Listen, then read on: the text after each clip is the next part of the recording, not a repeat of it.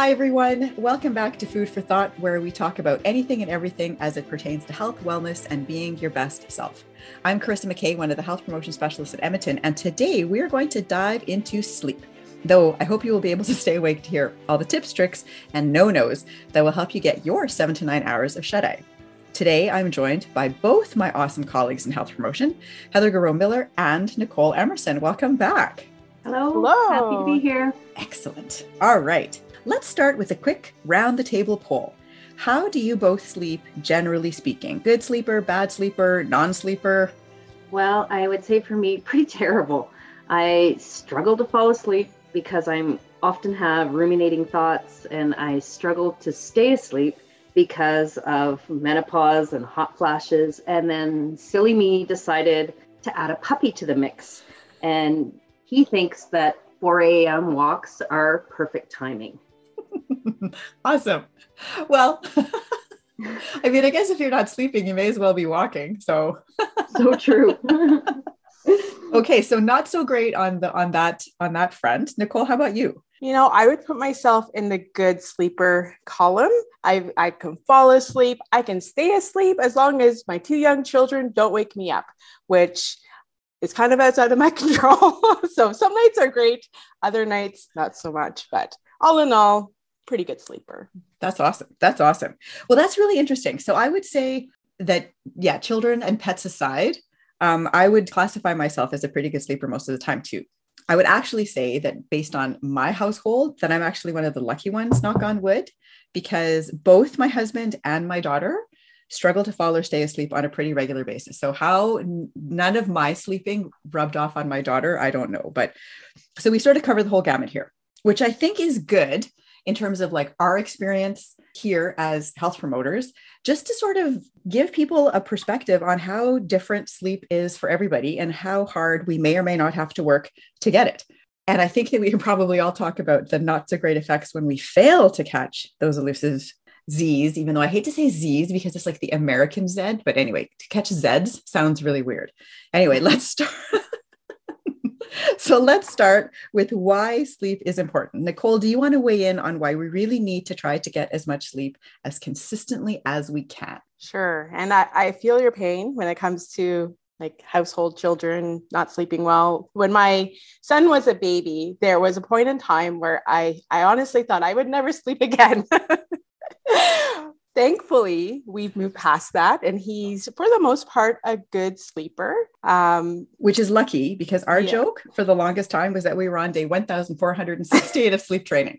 So I can pretty much say sleep training, I'm going to go out there and say it doesn't work, because just as you can't make yourself fall asleep, you can also not make your child fall asleep. True. Yes. But as anyway, much as we would love to, but yes. Yes. Anyway, sorry, I totally derailed you. Carry on. No worries. But yeah, when we need to have that sleep, we know that no matter what, how old we are, because it does a lot of those really essential things, or perhaps more accurately, when we sleep, some really essential things are able to happen. So what we know about sleep so far, and the research is ongoing because it is notoriously hard to study sleep, as you can imagine, is that when we sleep, a couple of really key things happen. One being physical restoration. It allows our bodies the chance to repair itself. Deep sleep is when we heal, burn fat, and build muscle. For people who are struggling with weight, either to gain or lose it, one of the first things they may want to consider is whether or not they're getting enough sleep. Another thing that happens is information processing and storage. It's in REM sleep as opposed to deep sleep that things we learned or experienced are being processed and stored for later retrieval. So when you're on a course or in school, it's important that you get enough sleep rather than pulling an all-nighter to ensure that your learning is going to be available come exam or practice day. The next thing is house cleaning for the brain. In addition to the storage retrieval process, when we sleep, our brains literally get cleaned. The cerebrospinal fluid, or CSF, washes through our brain and rinses away the day's buildup of amyloid proteins that, if allowed to accumulate, can become the plaques that are linked to dementia and Alzheimer's. So sleep is key to good brain functioning. Another one is strengthening the immune system. The whole inflammation process is integrally connected to getting enough sleep. So to keep inflammation down, which we know is linked to development of heart disease, diabetes, and cancer, it's important that we get the sleep we need consistently to reduce our risk of development of chronic diseases. And lastly, but not least, mood regulation.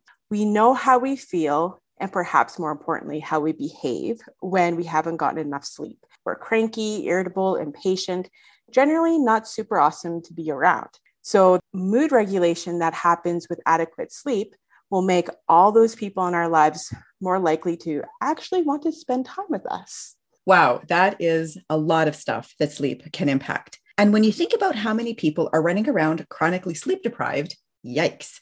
From a public health and health promotion perspective, it's one of the biggest things that is relatively easy to achieve that would net us a huge cost savings in terms of healthcare, not to mention an increase in the quality of life of all of those people.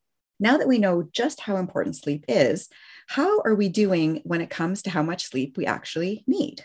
Well, interestingly enough, people between the ages of 25 and 64, as you said, need that 7 to 9 hours of sleep every night. But Canadian statistics show that 1 in 4 adults between 18 to 34, 1 in 3 adults between 35 to 64, and 1 in 4 adults aged 65 to 79 are not getting enough sleep. So that is between a third to a quarter of the population that is chronically sleep deprived. That is not good news when it comes to accident rates, job performance, risk of injury, and like you mentioned, just your quality of life. I'm, in a way, totally not surprised to hear that the numbers are that high, especially given the last couple of years, obviously, with all the additional stuff going on with the pandemic, global affairs, the environment. It's enough to turn anyone into an insomniac. Is there any objective or subjective data that may explain why so many people are having a hard time getting enough sleep? Well, it's pretty interesting. That same report that came from Health Canada showed that there were a number of factors that came into play when it comes to who does and who doesn't sleep. So the first thing that they considered was more sedentary time.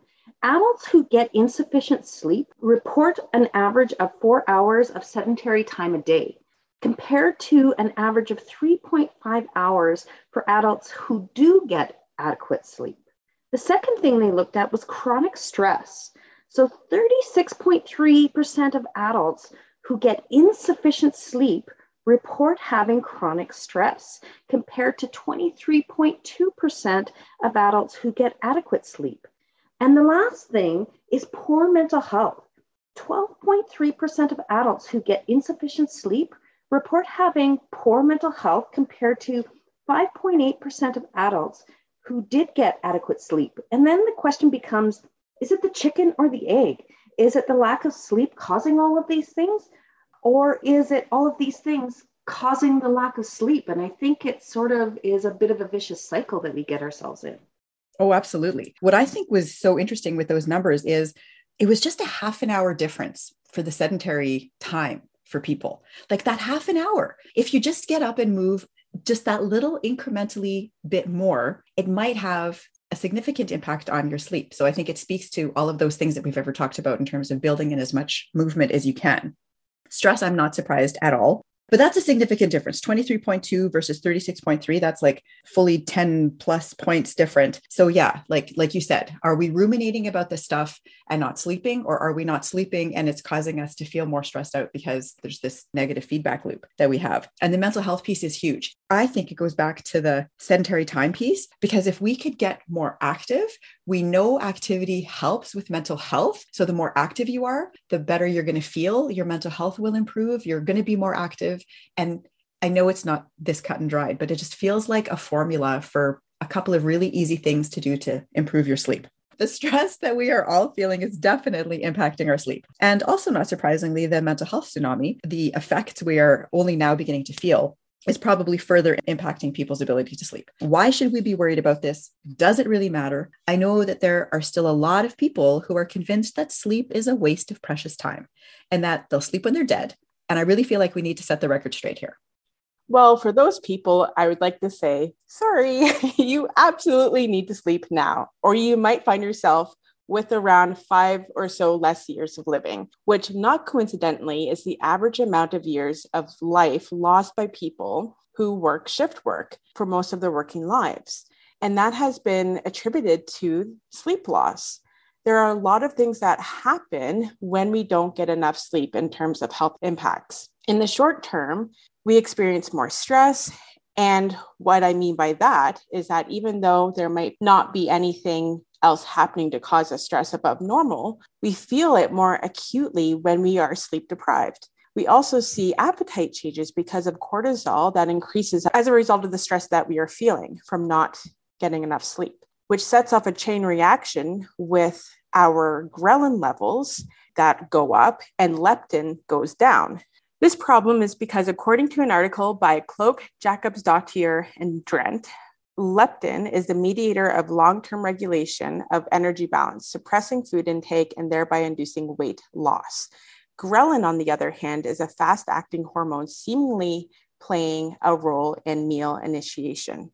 So if we are always wanting to eat and never feeling satisfied, we could be setting ourselves up for real problems, even if we are, by and large, choosing a balanced plate approach to eating. It's hard to fight against our internal chemistry. That doesn't sound good at all. So more stress, possible changes to our appetite, and possibly even an ability to maintain a healthy weight. Is there anything else? Yep. The bad news doesn't end there, unfortunately, but it will get better. We've already mentioned the role that sleep has in emotional regulation. So when we don't get enough sleep, we are more irritable. And because of how important that brain cleansing and information processing is, we are also more likely to experience learning difficulties. And even if we don't have a learning disorder per se, our learning becomes disordered when we don't sleep enough. And then we move into the longer term issues. In case that wasn't enough to make you think twice about staying up and watching that next episode of your latest Netflix series, because of the hormone changes that mix up with ghrelin and leptin, there is an increased risk of obesity, diabetes, cardiovascular disease, cancer, and dementia. The irony is that even if you are doing all the right things, like eating as well as you can and being active and doing things to keep your brain stimulated, in the absence of enough sleep, your risk for these chronic conditions is still higher. So the image of the three-legged stool, where each leg is represented by one of active living, one of healthy eating, and one of adequate sleep. Sleep is really the linchpin in that model. I really like that image, Heather, because I think that we have, in the realm of health promotion and public health messaging generally, done a pretty good job of increasing the awareness of how important eating well and being active are. And even though I know that we have a long way to go where everyone is just doing those things consistently, I don't think that we've talked about sleep enough and just how important it is to our overall well-being day to day, but clearly also in the long term. I think that we can see that one aspect that we need to make sure that people consider is how they are managing the stress in their lives, because we know it can impact sleep. And we want that third leg of the stool to be solid. So being able to find that right amount of stress is key. Knowing what you can control and what you need to let go of, setting boundaries so that you can find a balance between what you have to do and what you would like to do, and making sure you have good positive coping strategies in place, whether that's yoga or journaling or meditation or a gratitude practice. Those are all still important. But what else should we do to make sure that we can get the quantity and quality of sleep that we need?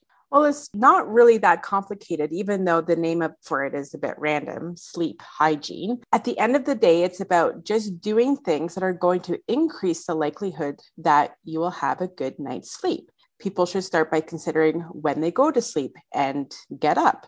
A sleep schedule where you go to bed and get up around the same time every day, 7 days a week, with maybe a little bit of wiggle room on the weekends is important. We need to sleep train ourselves just like we try with our kids. With more or less success, but sorry, carry on. Right. We also need to have a sleep routine. What you do to get ready to sleep, again, just like with our kids, it might not be a bath, a story, and a snuggle, although that might be nice, but it could include no more TV or computer time, a nice warm shower to unwind, some reading or listening to music, or a sleep app or a podcast, something that's going to help you unwind. then you need to make sure that your sleep environment is as conducive to a restful sleep as possible. Get the best mattress, bedding, and pillows that you can afford. Keep the room cool around 18 degrees and dark and uncluttered. It sounds idyllic. It makes total sense. So what you're essentially doing is setting the stage for the production that is sleep, and you want to make sure that you have all the right pieces in place. Makes sense. Anything else? Yes, just a couple more things, but they can be really impactful. Everyone knows that I'm a big proponent of being active and being as active as you can, but there is a caveat. Try not to work out within ideally 3 hours of going to bed. You want to be calm, cool, collected when you hit the hay, not all hot and bothered. You want to make sure that you are well hydrated because being thirsty in the middle of the night is going to disrupt your sleep. And there are a few more things to consider. Try to avoid caffeine after 1400, especially if you are caffeine sensitive. Also, avoid alcohol as a sleep aid as it will interfere with the quality of your sleep.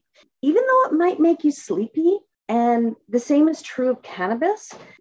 And interestingly, nicotine as a stimulant can also interfere with sleep as the craving, or nighttime nicotine withdrawal can actually wake a person up. So if you're thinking about quitting, getting better sleep might be just the last bit of motivation that you actually need. And the last thing, from a food perspective, it's a good idea to try to eat well throughout the day, obviously, but at night, if a bedtime snack is in order, you may want to choose something with some protein and some complex carbs. The carbs will help provide you the serotonin you need to make melatonin that will make you sleepy, and the serotonin is needed to keep you asleep. And for the protein, something like cottage cheese is great because the slow digesting casein will be available by your body all night to help with that muscle building and repair, especially important if you have done a workout that day. All right, so that's quite a list. And we will put a downloadable cheat sheet in the podcast tab with this information in it so you can access it easily. I think it's also a good idea for people who want more information to request a briefing, since we can actually go into a bit more detail and talk about some of the things we weren't able to cover in the podcast, like insomnia, the phases and stages of sleep, sleep debt, and sleep banking. There are a couple of options that you have. You can access this as part of our Mission Ready Performance Triad series or as a standalone piece. Call or email us for more information. Our number is 780-973-4011, extension 6146, or email us at healthpromotionedmonton@forces.gc.ca, or of course, check us out on calfconnection.ca/edmonton/health promotion. Awesome. Thanks for that, Heather. Nicole, any final thoughts? Just that sleep is so important and that we really shouldn't underestimate its potential to improve our health, but also that of the organization we work for. When we are functioning on adequate sleep, we make better decisions, perform better, and are more pleasant to be around, which sounds like a winning combination to me. Agreed. Totally agree. Thank you, Nicole and Heather, so much for this great discussion around sleep and why it's so important for all of us to get those proverbial American Z's. Thanks for listening, everyone. And hopefully you were able to pick up a few things that you might be able to do to increase your chances of getting a good sleep so that you can be your best, regardless of what you do, where you are, or your goals. Join us again for another episode of Food for Thought. And in the meantime, take care, stay healthy, and we'll see you on the flip-flop.